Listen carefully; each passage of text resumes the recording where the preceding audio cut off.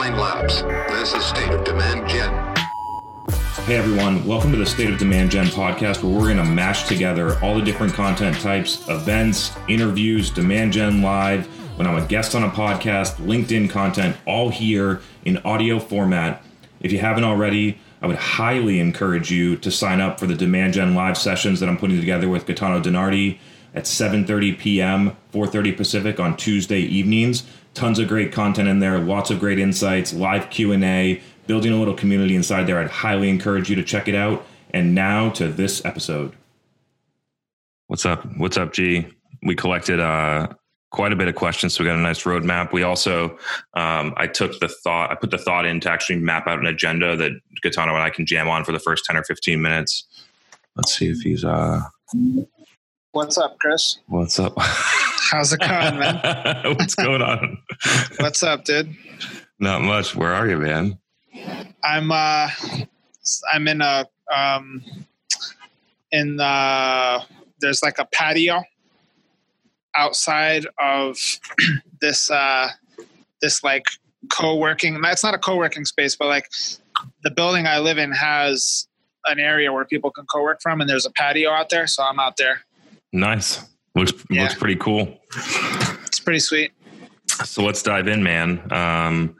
We got 39 people on here, which is great. So let's, I actually made a roadmap for us so we can jam on it. So the first one where I want to start is because I've always pushed against the idea of best practices. The first industry best practices or industry benchmarks or things like that. The reason that I did is because in 2016 I read the Salesforce, industry best practices of B2B demand gen or marketing, and then I did all the things and none of it worked.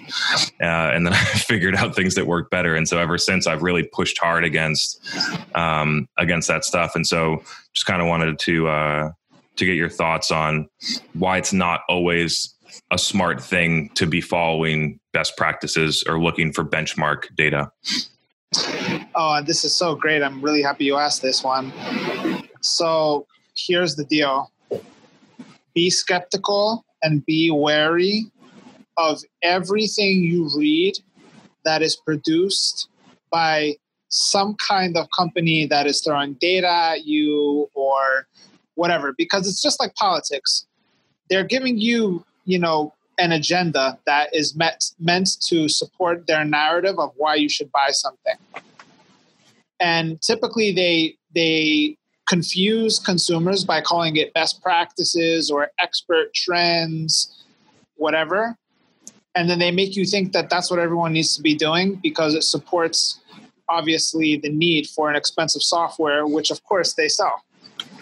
So the reason why you should not follow that is because, one, they're trying to get you into the mindset of thinking that you need an expensive software in order to be successful. And two, straight up, when everyone zigs, you are supposed to zag.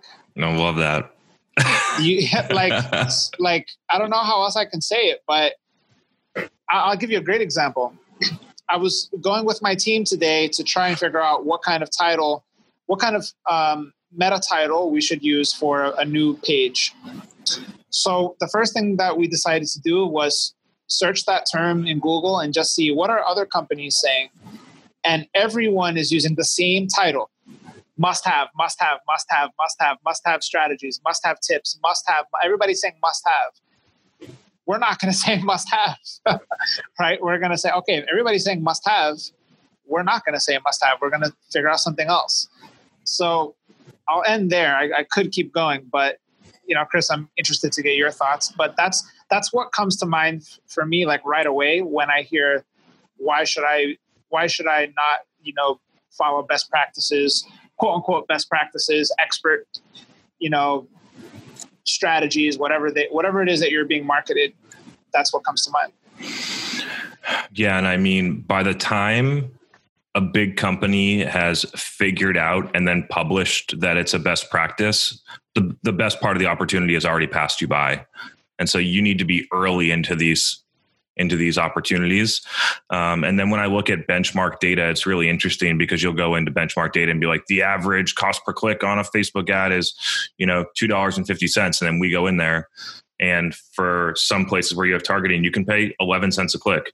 And other ones you can pay $6 a click. And it really just depends on your situation and how good you are at it. So unless you're striving to be average, you'll need to continue to challenge yourself to push the boundaries of what can be done, and also push the boundaries of how good you are inside of whatever you're trying to do. So cool. I got two more. We'll just kind of go through the topics, and then we have a list of questions. And again, anyone you have questions, I got the list of the people that we chatted to before G got here. But anyone else have questions, feel free to drop it in the chat.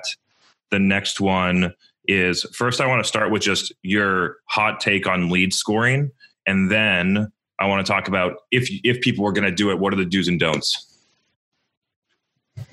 Oh my gosh. It's a good one, right? I came prepared tonight. That is really good. All right. So this is going to be like pretty shocking. Well, maybe not shocking, but I've never seen anyone pull it off well. Me personally, I have never, to this day, I'm trying to figure it out. Like, I've never pulled it off well. And I think it's important to get that out there, because in theory, it's a great idea. It's an awesome idea. It's like, yeah, I would love to be able to put a point system together that helps me understand predictability of timeliness in a sales cycle. Yeah. But the reality is, and Chris, you and I have talked about this many times, there is never going to be a replacement for somebody that says, I am ready. I am going to go to that demo request form. I'm going to fill it out, and I want somebody from sales to hit me up fast because I need to get information. I need to talk or call. So it's so tough, man, because yes, should you in theory go big on top of funnel and then quote unquote nurture, I know you love that term, score them into some kind of, formula that says, yes, this based on this formula that we've crafted, they've taken these steps and now they are ready for sales. Yeah, I've never seen it pulled off well, and I don't want to keep ranting on this, but in short, I've just never seen it pulled off well, and I still believe you should just market effectively as best as you can, and just know that when they're going to hit you up, they're going to hit you up. That's kind of where that's my high level take on it. I could get more deeper and peel the onion more, but I'll start with that. Yeah, I mean, we'll see if there's any follow-up questions and drop in the chat, but I have about the same stance on this. Is like, I'm marketing all the way to an inbound sales conversion. Anything before that, I have a theory actually that if you pull people out early and go outbound, you actually push them farther away than helping them move closer to you. It's a complete theory. It would be very difficult to have some type of scientific experiment to prove that out. But I've been like considering the idea of doing an ebook campaign just for the sake of this purpose, which is split people, 2 groups of 500 people, have 500 go outbound with 2 outbound, and then the other 500 to sit and continue to be in a marketing stream, and then 12 months later map back the revenue and understand what happened between the 2 groups. Again, it might not even be statistically significant, but that's like the best way that I can figure out to test it. And then I think that the place where I have seen it work, and I'm seeing it work right now, is on using it purely as a feedback loop to marketing as to the quality of the people that are being submitted. And so we have a grader that's from A to D. So A being like VP plus title inside of the right company at the right size. So all firmographic stuff, automated through Marketo. And then B's would be directors, and C's would be managers, and D's would be garbage. And so you can watch and see, because if you get 50 demo requests, like what if 35 of them are D's, did you actually get 50 demo requests, or did you get 15? Because 35 of them were junk. And so I've been using that, and I think I'm going to roll that out at several other companies, mainly for bottom of the funnel feedback loop that's faster than sales feedback inside the pipeline. And then the last thing that I'll put on this is that I think it gives marketers an excuse not to market through the whole journey. So I think it allows marketers to take a shortcut and not do the full job of getting someone ready to buy a demo. I just get someone to look at this web page and then read this email, and then I'll send them 4 more emails so they'll get 4 points, and then I can pass them off to sales. And so I think it's like I did my job. I did my minimum requirement of sending 4 random emails. One has a blog article, one has a webinar replay link, the other one has an ebook, the other one has an infographic. Yeah, some of them got open, some of them didn't. Okay, yeah, let's pass this through. You know what I'm saying? It's like, It's like, what are you doing there? I'll tell you, one of the things that I've been experimenting with is demo form and just like form optimization, period. I was just going to bring this up. This is awesome. Yeah. Oh, perfect. So this is the way you really cut out a lot of the problems for sales, because let's be real. The last thing that sales wants to deal with are like junk or garbage leads, or leads that just aren't quite ready or not in a buying cycle. Like, they don't want to waste their time on that. Now, when you have a big inbound engine or just a big engine, period, there's going to be some of that no matter what. You're never going to be able to filter all that out. But a lot of companies have never considered putting a timeliness question on their forms, such as, when are you looking to buy or change, XYZ solution? And then you bucket the drop-down answers based on buying cycle. So you can say, let's say you have, a cycle that could range from anywhere from, 1 to 3 months all the way to a year or longer. What you could do is have a drop-down selection that says 1 to 3 months, 4 to 6 months, 6 to 12 months, and then a final option that says, I am not looking right now. And then there's a lot that you can do with that information. If it hits, ICP and it says 1 to 3 months, right to sales. You know what I mean? If it's ICP but not ready to buy, in my opinion, still go to sales, create that introduction, start building that relationship, and assign that potential opportunity to somebody. And then it's kind of up to them to, hit them with touch points and build a relationship organically. I don't think you should rely on marketing at yourcompany.com to send emails to that person who's maybe ready to buy a $30,000 product 12 months away. Is that on demo or like a mid funnel or anywhere? Because on demo, you'd assume that they're kind of like in the buying cycle now. Yeah, I think on demo, that's still a relevant question, because just because I want a demo doesn't mean I'm going to buy right away. I may just be doing demos as part of my research. That's how big companies buy shit. They go into, like me, like when I'm right now, I'm in the market of a marketing attribution tool and system, right? That's a huge topic that I think growth marketers just haven't figured it out. And I've been soliciting some tools, but I'm not ready to buy right now. I'm just early in my process. But asking that question as a qualifier on a form is going to work wonders for your sales team, because the biggest challenge, really, aside from relevance and just overall value and does it align with the needs of the potential customer, is timeline. Timeline is the hardest thing to solve for right now. Yeah. And so what I was going to segue to, which is kind of interesting that you went there, is just talking about a couple key points on like sales conversion handoff to sales. So somebody comes in, I want a demo. And then like, what is that process? Because I see a lot of companies essentially just watch a bunch of their marketing dollars get wasted because this process is not locked in. And I spend a lot of time like looking at data points and things like that. So I'm happy to share some key metrics that I look at, but just wanted to get your stance. So like you were saying, come in, put timeline. I know companies are playing around with automatic calendar booking, direct to a rep, routed on IP address or something like that. If it's territorized, like what are your just like general thoughts on that handoff process? Let's assume that they're ready to buy and they submit a demo form. Like what happens from there? Yeah.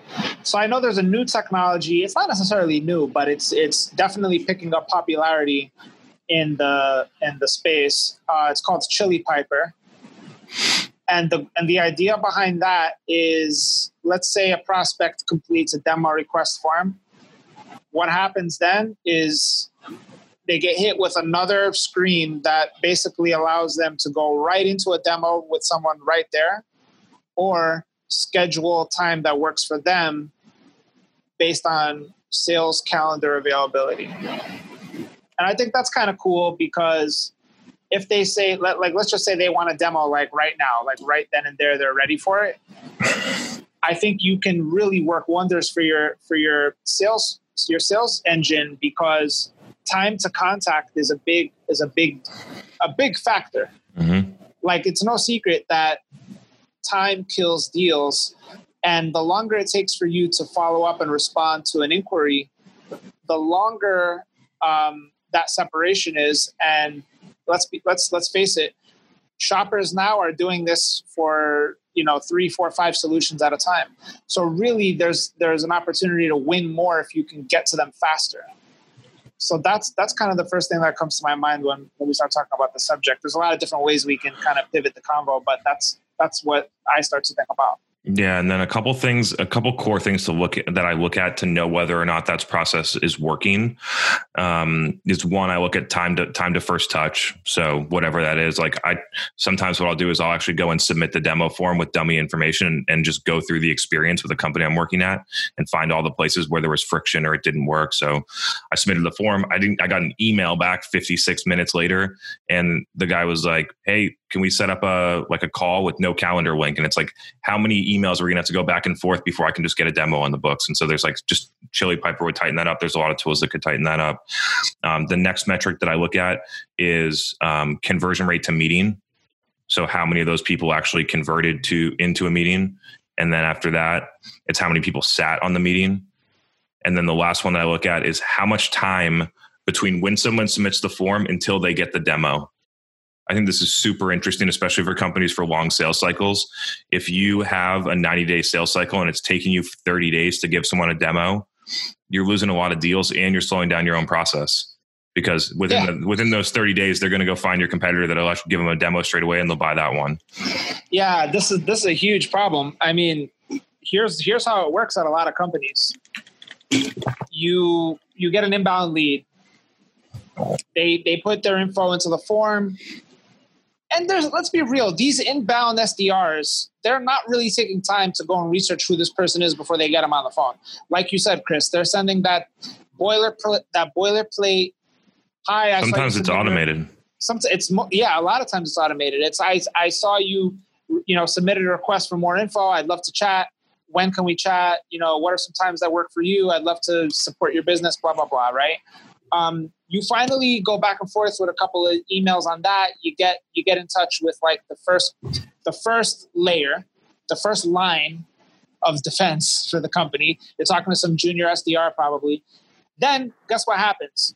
Okay, so I'd love to set up a time for the next demo with a solutions engineer or a solutions expert. Our solutions experts are not available right now. I can check when the next time is they're going to be available. Let's see here.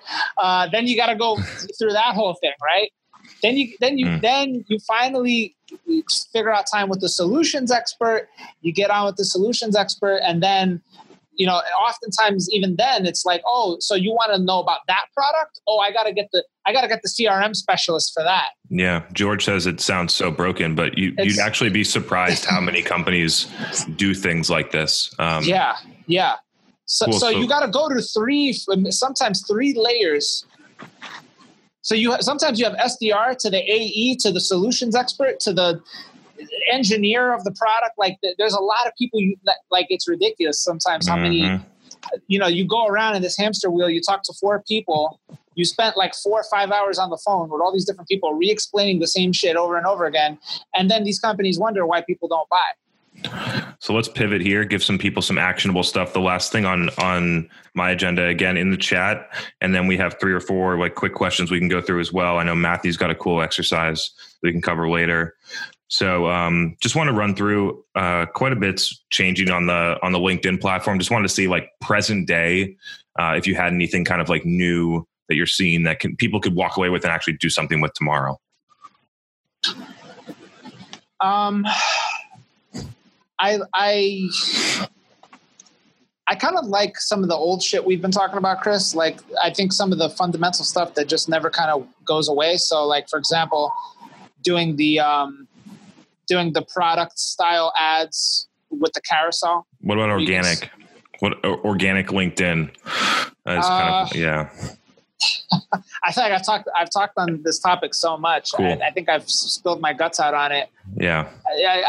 It's just, I could go through the list, but I feel like I don't want to. Maybe you can share anything, because I feel like I've already said anything, and the stuff that I say is never anything new. Yeah, I mean, the only thing that I think I would challenge people to do more of is leave more comments. So I'm getting back to doing that, and for whatever reason, when I leave 10 comments, the flow of my content actually works better too. Right. Because I have more of a conversation, more different ideas entering my mind, different things I'm talking about, because it's introduced with ideas from other people. And so that's one thing that I would recommend. Cool. Gaetano, this one is totally for you. We're looking for the best choice for an SEO tool: SEMrush, Ahrefs, Moz. Okay.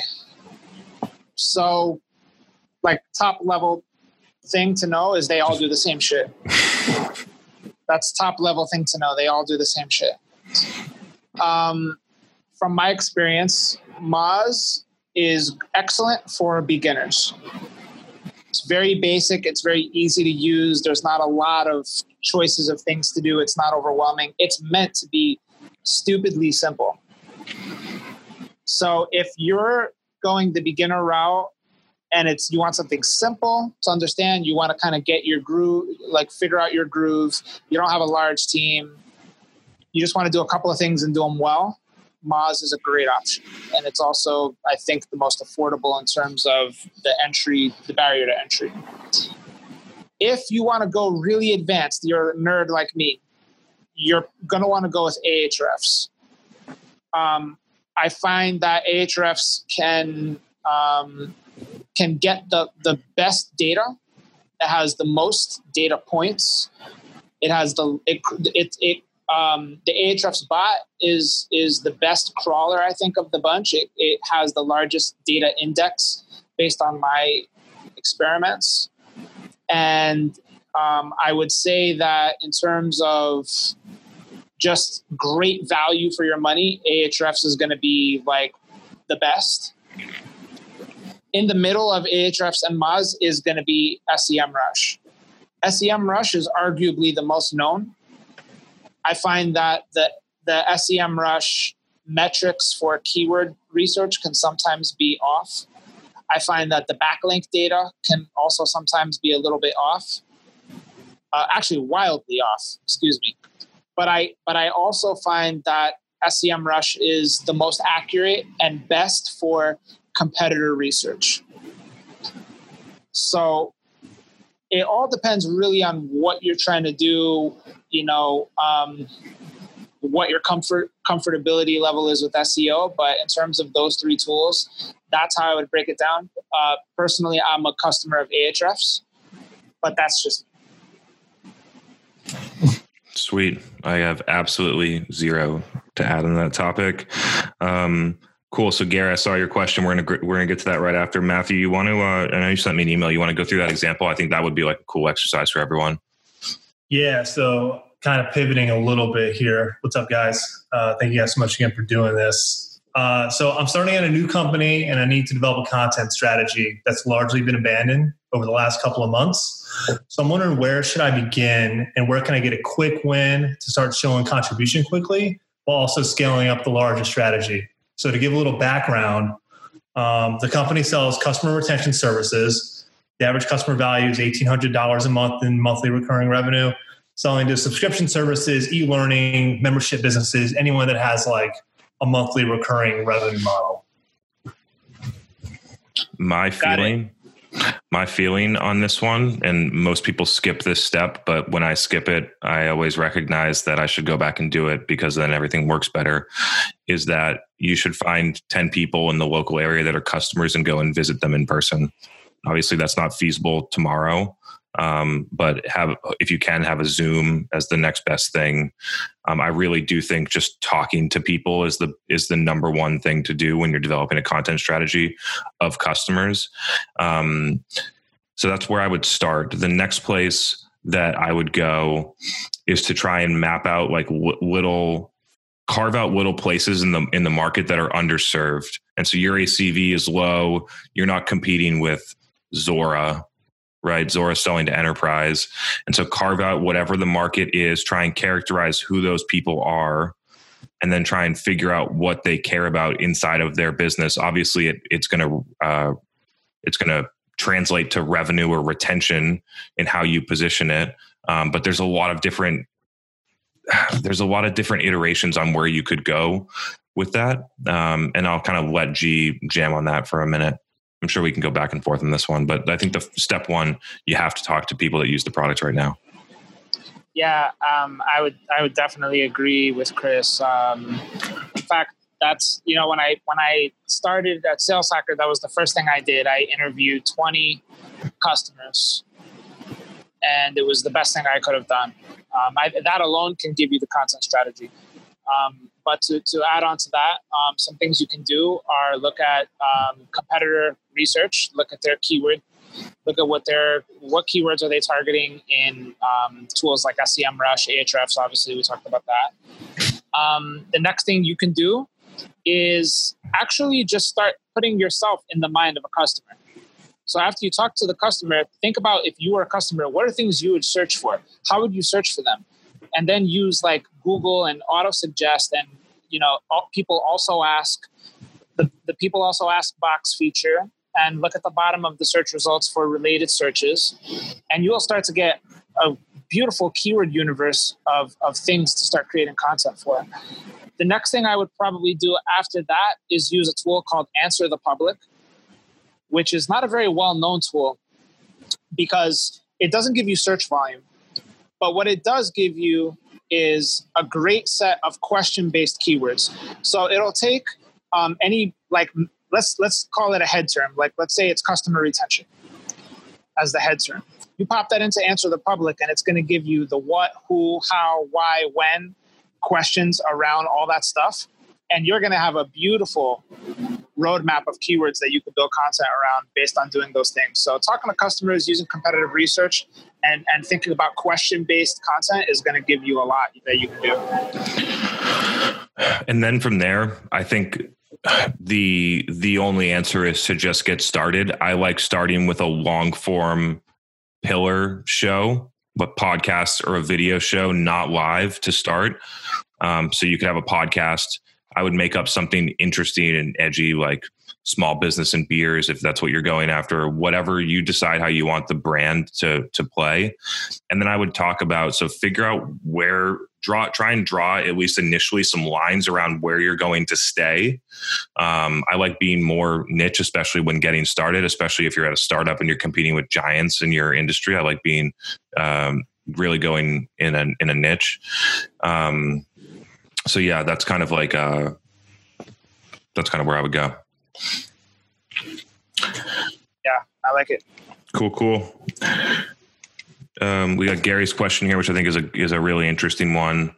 So it says, if you had $1,000 to spend on LinkedIn and you were trying to demonstrate a proof of concept to leadership on using LinkedIn ads for demand gen, how would you spend it, assuming no previous ad spend on LinkedIn?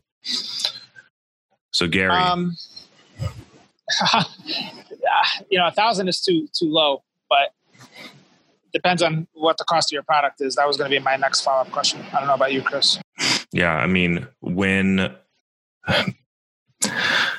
you try and do things for short-term results, you do the wrong things. And so if you're trying to use $1,000 to as a proof of concept to something,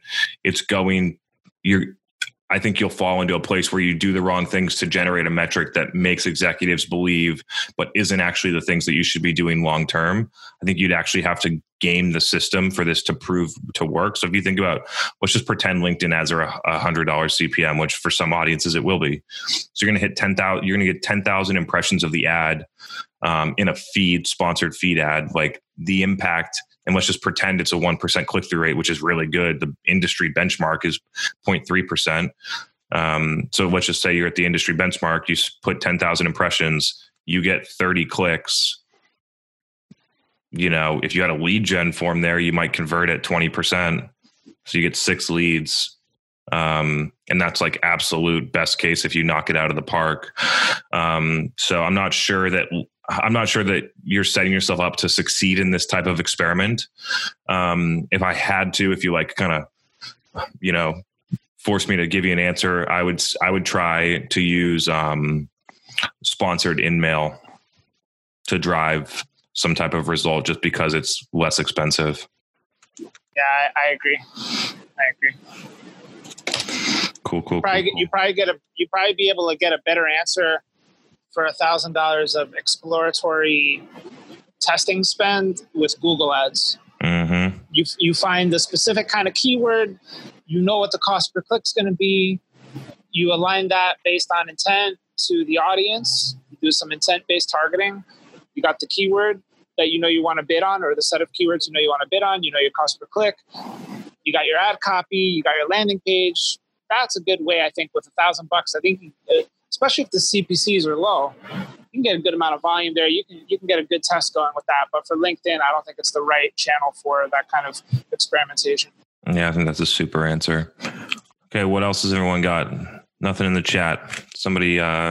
Chris, this is an interesting one I got on LinkedIn. Okay, cool. This is an interesting one. I'm curious to hear your answer. I knew the answer right away, but I just want to see if you think how I would think in this situation. But someone hit me up and said, "Hey, man, I'm a startup founder.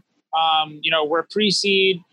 We're looking to get our concept and our company, you know, name out there.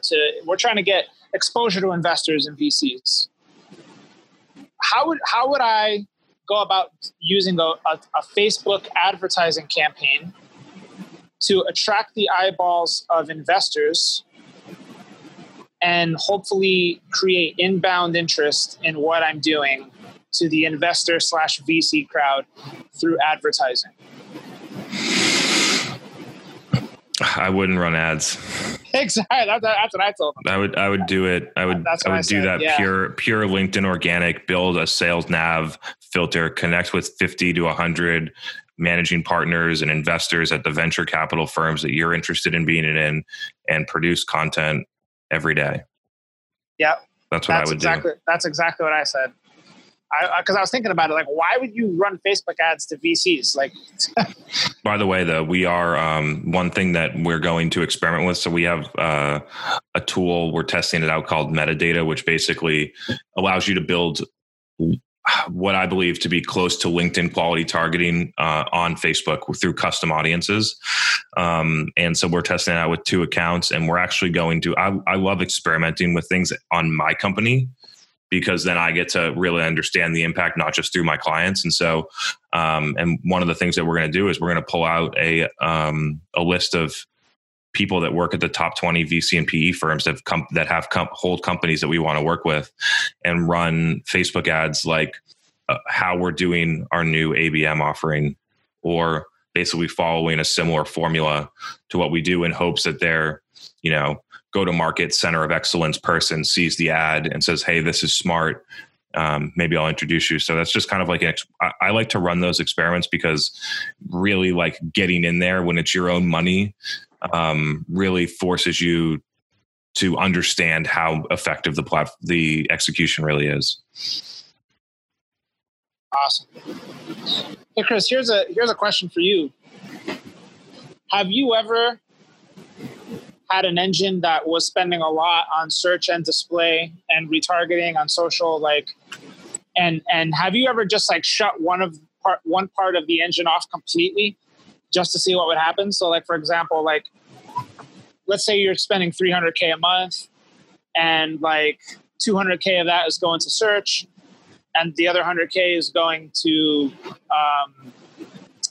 display, retargeting across Google and social.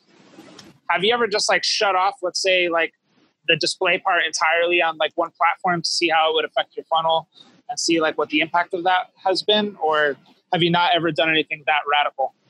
I shut things down pretty pretty drastically for things that I know aren't working. And so if I'll go in like to new companies, I have data on all the things that they've been doing. And so I know that they're running like Google AdWords to download an ebook with broad match keywords. And I look at the people that are submitting the form and I know how irrelevant they are. I'll shut off $60K a month straight away. For things where it's a little bit less clear, like there's a difference between it being completely clear that what you're doing is not working and a difference between not exactly sure how much it's working. And so for things like the broad match AdWords to an ebook, and then you look at those things can get shut completely off. Spending $70,000 a month on paid social, LinkedIn ebook downloads that are targeted by industry with no other targeting layered on top of them. You can shut that down straight away by looking at the contacts that are submitting. So just display, like if we're going into something and they're running a lot of display, we'll typically shut it off while we kind of like rebuild the engine. So yeah, I would say that I do that pretty drastically because I just feel that the mix that we put forward, at least at an entry point level, and so like in general, the mix is going to be at the beginning somewhere between 20 and 30% AdWords, and then 40 to 50% Facebook, and then 10 LinkedIn, 10 YouTube display is kind of like the starting point. And then we optimize from there. And then a big decision factor is whether you can actually get to the people you want to on Facebook. Because if you can't, then you're going to have to allocate more to LinkedIn. But short answer, yes, indeed. How about you? Yeah, I did that recently. What happened? I did that recently. I was doing a lot of display retargeting to white paper, and I realized it was worthless, so I shut it off. Mm-hmm. Because it was a new report that we produced, and we wanted to kind of get it out and see what it did. And we wanted to test basically one white paper against another to see if like the one that we produced ourselves that had, exclusive insights and market research, if that was more appealing to our audience than, say, Cloud Phone Systems for Dummies. So we licensed from Wiley Publications the For Dummies use. And the one that we produced did significantly better than the Wiley Publications one. But what we also realized is that we don't really care about white paper downloads right now. For sure. Point blank. I mean, marketers get scared about turning something off because they think they're missing out on something. So like when in 2016, when I took our trade show, when we went from 15 trade shows to 3 in 1 year, and we recouped somewhere between $750,000 and $1 million a year in expenses for marketing to put somewhere else on that, like there was absolutely no negative business impact to making that change. Nothing happened that was bad, but a lot of people are scared to even cut one. And then you could use that exact example in a lot of different executions. And so I continuously challenge the effectiveness of things, especially when it's more of an emotional rationale to the tactic than actual data of how much it's working. And unfortunately, that same idea can be applied to employees. How so? You could, for example, I know some companies that said, you know what, our marketing team is just too bloated. We've identified a list of low performers. It's a lot of them. We're going to lay them off.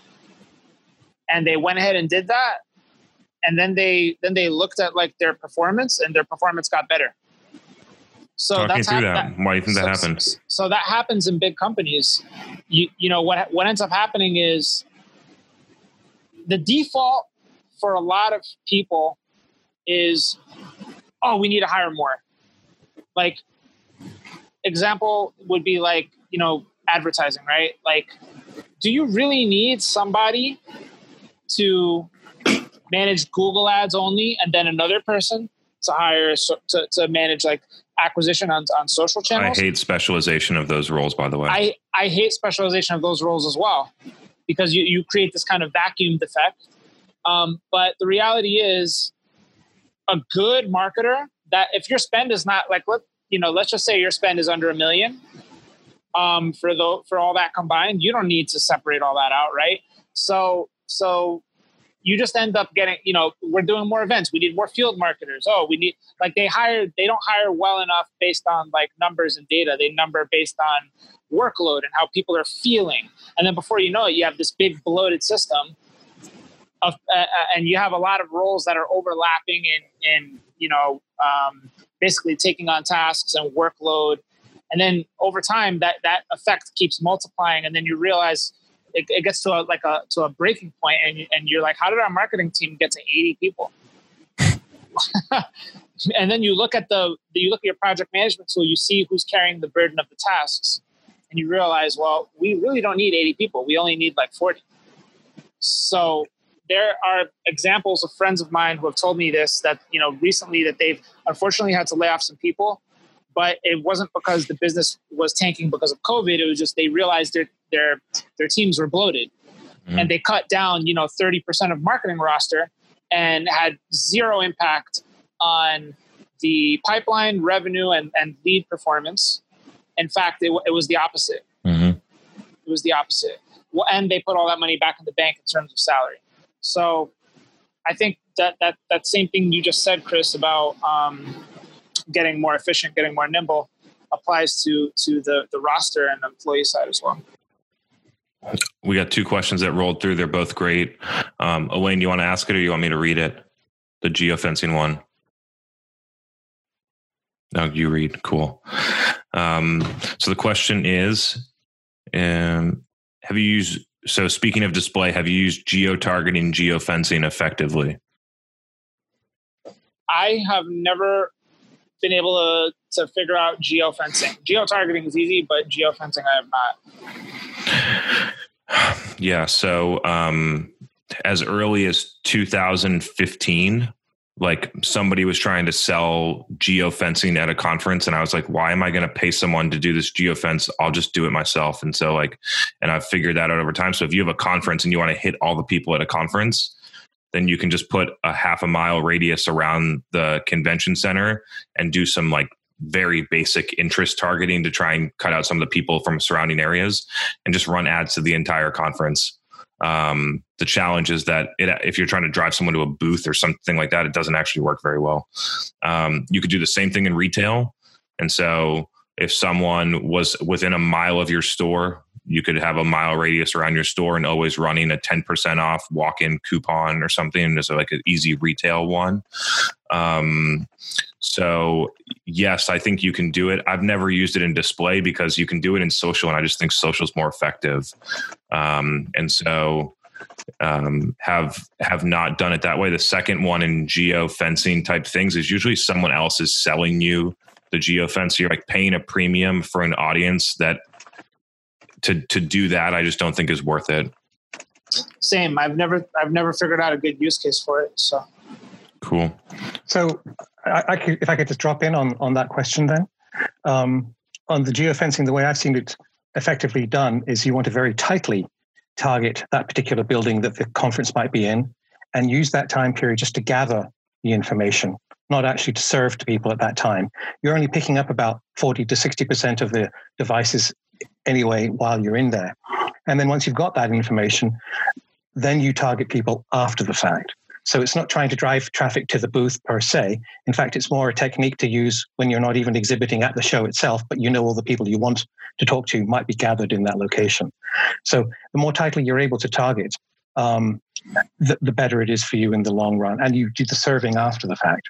That's the use case I've seen. It's a reasonable use case for people that I don't think take the time to really understand the dynamics, but you could get to the same audience better by doing some form of cold targeting than trying to build a gate around a conference and get the people inside there, is my view. Where I found it useful is when there's international shows that I'm never going to go to in Geneva or Finland or some other city someplace, and the center that the event is being held in is really gathering a very, very tight very large proportion of audience kind of rich target for me, but I don't have a budget to go to all these international shows. And then I retarget to those people, and I'm driving traffic to my website where the offer and everything is happening. But it's not necessarily during the time of the show. During the time of the show, everyone's busy doing the show. Yeah. It's after everyone's gone back to their home offices and stuff like that I'm hitting them. But I've gathered their information on their phones. Cool. Just want to hit this one here. So Dave has one. I'll read it off. High ACV product, more than 100K a year, TAM small, top 300 retailers, all enterprise. They don't want to talk to each other about the successes they've had with my friends' products because they all compete with each other. Let me see. Any ideas for how to get their content marketing going? So I'm not sure I fully understand the question, but let me just kind of repeat what first comes to my mind. So you got 300 retailers, 100K a year. So the maximum revenue this company could do is 30 million if they had the entire TAM. So that's one thing to think about. And that's if you get 100% market share, which is probably going to be pretty challenging. And they're all enterprise accounts. So they don't want to talk to each other. So it comes down to what I think is any reasonable enterprise approach, which is basically just do exactly what we're doing, but do it more targeted. So the couple things, I would have a podcast. I would invite the main person that's the buyer inside of each of those companies, and I would have them go on your podcast. Then I would chop it up and I would take a LinkedIn Sales Navigator license. I would take all of the people, director or manager level plus inside of all the companies that you could possibly sell to. And I would connect with 50 to 100 people a day. I would take the podcast, I would chop it up. I would distribute it on LinkedIn as I build that audience. I would then put the podcast on the website. If you wanted to, you could start to send it out by email. And then if you wanted to run account-based LinkedIn ads, you could also do that. And so I think it's just a well-targeted demand gen strategy. Chris, the issue is that in this really small TAM, these are big retailers. So it would be somebody like I don't know. Let's say these are American companies I'm talking about, but let's say H-E-B, a grocer in Florida, versus Kroger. Major competitors, and they don't want to talk about anything that they're doing that's smart. I mean, they're very, very secretive about their operations.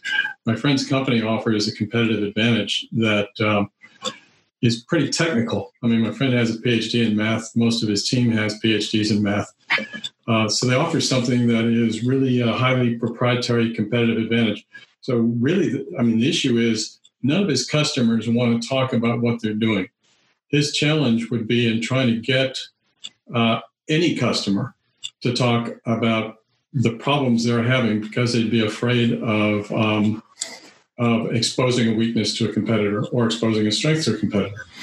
So that's the real issue. And I'm sure there are many other industries like this where it's a small pool of companies. They're very, very tight-lipped about what they're doing.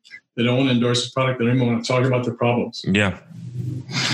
Yeah. So let's just pretend in that case that at least the podcast with guests at companies is out and case studies is out. You could still run content marketing LinkedIn account on the competitive advantage that you create, whether it's from a LinkedIn sponsored content or Facebook sponsored content or email. You could produce content about why the competitive advantage is, and the SMEs inside of the company, whether it's the founder with the math degree or whoever, explains on what you could go into, look at Moz Whiteboard Friday with Rand Fiskin as an example. You could go on a whiteboard as early 8 minutes on whatever this topic is about how to build a competitive advantage with whatever you're doing. So I think you could do that stuff as well. And then if you had such a narrow audience, you could drop those in one-to-one emails or LinkedIn. It just becomes more at that point. I think you have the over-the-top stuff happening, whether it's on LinkedIn or Facebook about the competitive advantage. Then you have this one-to-one, more account-based sales approach where you're reaching out with content on a one-to-one basis. One thing, thank you for the answer. It's a good one, and it's a little bit reassuring because no offense, but you didn't say anything I hadn't already thought. Yeah. They're in a pretty tight spot. But everything is simple. Yeah. Like, one thing you suggested once before, which I think is a really good idea, is that you have a small, intimate conversation where you don't invite competitors. So, for example, in the U.S. grocery retail space, there might be a regional chain like AGB down in Texas. There might be another one like Meijer up in Michigan. So they have good relationships with each other. So they might talk to each other, and it might be possible to record that conversation and make discreetly, with everybody's approval, do outtakes that you could then share with other retailers. Mm-hmm. That's a possibility. Or you just do an event for the one account, and you bring like whatever it is, the store manager of each location into one place. I'm just giving an example. Yeah. And the event is just of those people, and you're only recording what you're presenting, not what the audience is saying, is another way that you might be able to hack it. So that's like, if you wanted to go super like in-depth field marketing, that's an option too. Okay, great. I appreciate your ideas. Thanks. Thank you. Okay, Liz, quick one here. Any resources you recommend to master Facebook and LinkedIn ads? So, I mean, there's a ton of resources on Google. And so you could look at that. I think that I understand it pretty well. One of the keys that I think other people's content gets wrong is, especially if you try and move it into a B2B, that most people that are telling you what to do on Facebook ads are selling a $70 pair of shoes, not a $50,000 a year software tool. And so the stuff that they use is very transactional, short-term focused, and it usually doesn't translate to success in B2B. And so I'd recommend, checking out my content, not to toot my own horn, but the most important thing is finding a company where you can experiment and learn and do it. So those are a couple of things that I would suggest, but figure out what the right strategy is and understand what you're measuring. Make sure that you have the right information. And then from there, the only way to get better at shooting a basketball is to go and shoot a basketball. Hey, Chris, I got to bounce off, buddy. It's been a pleasure. All right, man. Enjoy the sun. It looks like it might be getting a little shady there. I'll clean up a couple of these last questions here. It was good to have you. Yeah, man. Good to catch up with you hope guys. To see you next week. Peace out, everyone. Thank you. See you, man. Could you talk a little bit more about your recent post where you explained the modern day press release? 100%. So I'll actually pull one up, and I'll tell the story about how I arrived at this strategy. So in 2000, I don't know what time it was, but somewhere in the 2000s, the company I worked for loved to do press releases. They would do press releases. They would put them out on the wire. I would watch our real-time web traffic. Nothing would happen. I would question at all the impact that was happening. And so what I did the first time, and there's some big words in here, don't let it distract you. It's more of just like the format is what I'm trying to show, is that I basically took what they put in a press release with all these big buzzwords and things like that. It almost felt like the press release was written for investors, not for customers. And I took that and I translated it to like common language for a customer. And then here you have the press release. But then instead of putting it out on the wire, I job title, or however you're going to target it, run it on Facebook. Unless it's like a super high ACV product or the news is so substantial, it's too expensive to do some of this stuff on LinkedIn. So I was running it on Facebook. And for this one, I think it was down to like 7 cents a click. Because this was like big news in the medical community. And I would just see how much more effective it was if you just create a press release as if you're a news reporter reporting on whatever happened for your company, but be important about what's in it for them. So this clinical trial came out. It showed that the product that you're using right now may have more side effects than our product. Or this new feature came out. It'll allow you to do this, this, and this.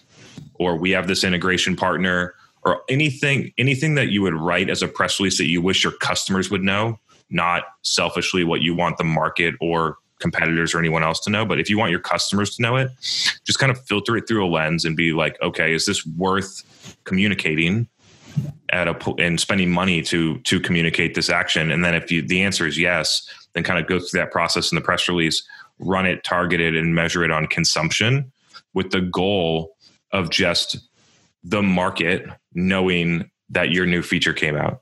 not driving leads, not driving conversions, but typically what I'll do, I'll get you David in just a second, but I'll link, as you can see, if I share my screen again, the link is actually to a deeper form of a piece of content, not to get a demo. And so it's here, this clinical trial came out. And then if you want to click, watch the presentation of the principal investigator, the primary, whatever that clinical trial term is, the person who organized the study, watch a 10-minute presentation about how they did the methods and everything, what they found.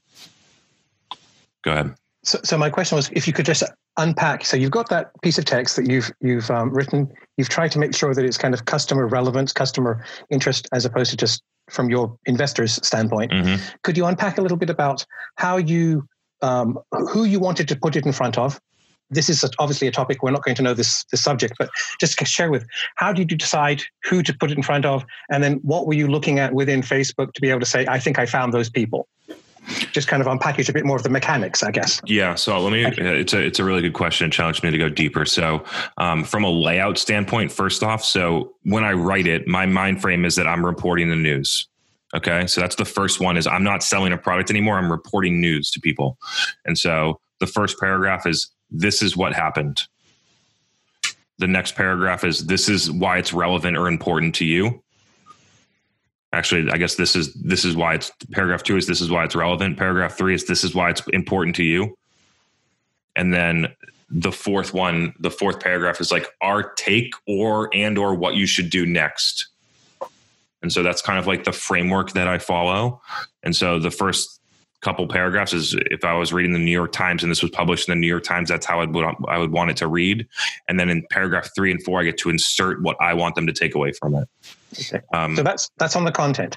Now on the mechanics of how you chose. Sorry, yep. Didn't mean to interrupt. Yeah. Yep. And so medical targeting is very, very easy on Facebook. And so this is saying that for almost this is in 2017 or something like that, 2018 it was published, that basically the product that you currently use has more side effects than this one, and this one is just as efficacious, or it produces the same clinical outcome for patients, but it has less side effects. And so I wanted everyone to know. And so the people that we targeted were emergency room nurses, emergency room physicians, ICU physicians, people that liked the American Association of Respiratory Care, people that liked certain like nursing professional associations. And so I was going for scale. This piece of content, we ended up getting reach of like 3 or 4 million people, because we also started to hit patients, because patients go in here and they hate the product that they go on. And so that gives you kind of like a little sense about how I think about it. It's like, who needs to know about this? And then go and find them on job title targeting or professional association are probably the two easiest ones for like medical or different industries like that. And do you find success with groups versus individual demographic information, or do you do a bit of both, or kind of depends? What do you mean by groups? So Facebook groups, trying to target particular Facebook groups with that particular content. I guess if the group existed, you thought, okay, yes, or I've never needed to go after groups. I've never used that mechanism before. Yeah.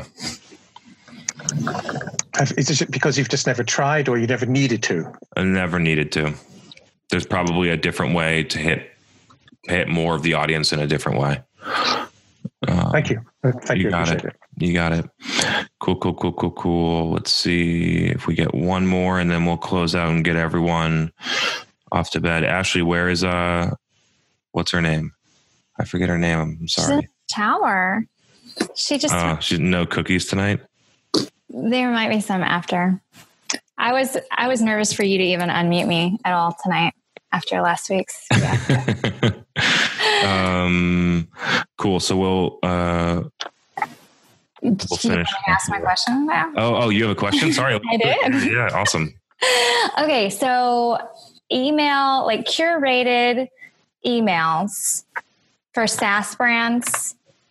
Is that a thing of the past? Are those still effective? And if they are still effective and done well, what are some examples of newsletters that you think like SaaS customers enjoy subscribing to, and why do they work? So you're paying a third party to put your content in their email, or no. You're putting out a newsletter to your target audience that includes maybe some content about your brand, but also curated news that they ought to be interested in. So trying to become a thought leader through a subscription newsletter. I've always, well, not always would be strong, but for at least the past 5 years, I've moved away from the newsletter format and focused on distributing one piece of content in an email. And so I have one specific action rather than this whole thing. There's an effect. It was studied a long time ago in grocery stores where if you give people too many options, they actually don't buy anything. And so it's like very scientific about trying to figure out how many like maple syrup bottles do I want in the shelf. And so over time, it's just like, I have one core message about what I'm trying to communicate here.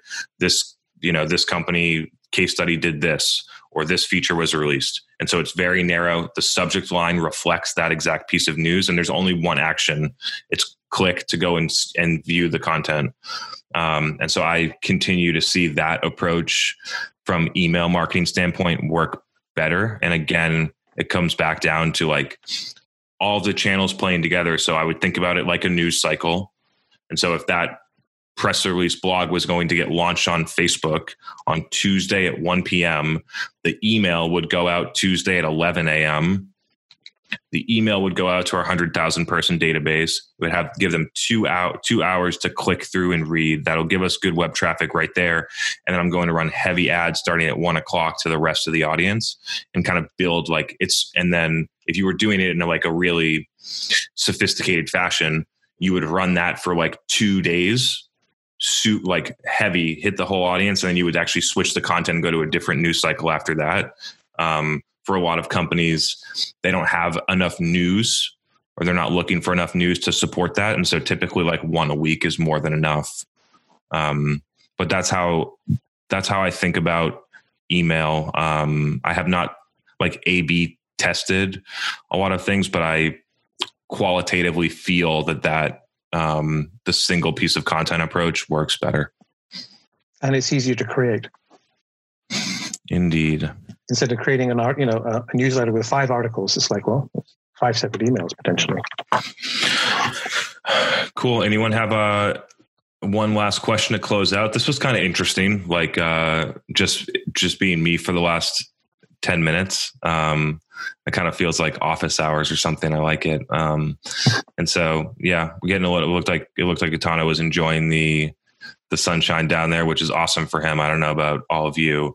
But besides walking my dog or like hoping that there is like a Friday afternoon where I could sneak into the sun for a little while, I haven't gotten outside a ton over the past couple months, which has been tough. On the bright side, Boston is starting phase 2 as of yesterday. So like restaurants can have stuff outside. There's a couple other things that are opening up. And so like, it seems like we're making some good progress on that side. And again, like these are things that I have like a surface level understanding based on what I experience. I am not like reporting on what's happening on the situation necessarily. It's just kind of like how I perceive it. And then the last thing that I think is super interesting for people that are in B2B is that the companies that we work with are now at a higher level in terms of results right now than they were in March pre-COVID. And so like I see April as the bottom, May was the recovery, and June is going to exceed period of time before COVID happened, at least for the companies that I work with that have not been completely destroyed or completely positively impacted by this situation. And so if you all aren't seeing that type of rebound, you might want to think about what could be causing it. And so like we saw a drop in April that I think was actually lower. It was actually worse than what it should have been because we pushed too much budget into supporting live Q&As and webinars and moved away from some of the strategy that we would normally do, produce content, run ads on it, because it just didn't feel like the right time, I suppose. but as of right now, the results across like the 10 or 12 companies that we work with currently are all improving to a pretty in a pretty drastic way. So that should be a good sign for a lot of people.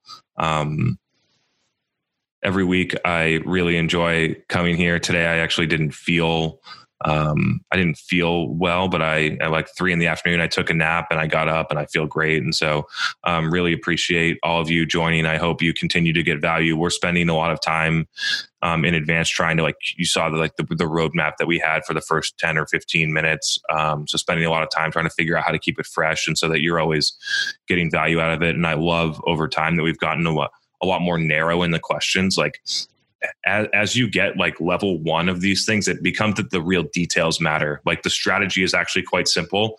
The details inside of it are the important things. And so, pleasure seeing all of you. I enjoyed a lot and I hope you have a great rest of your week.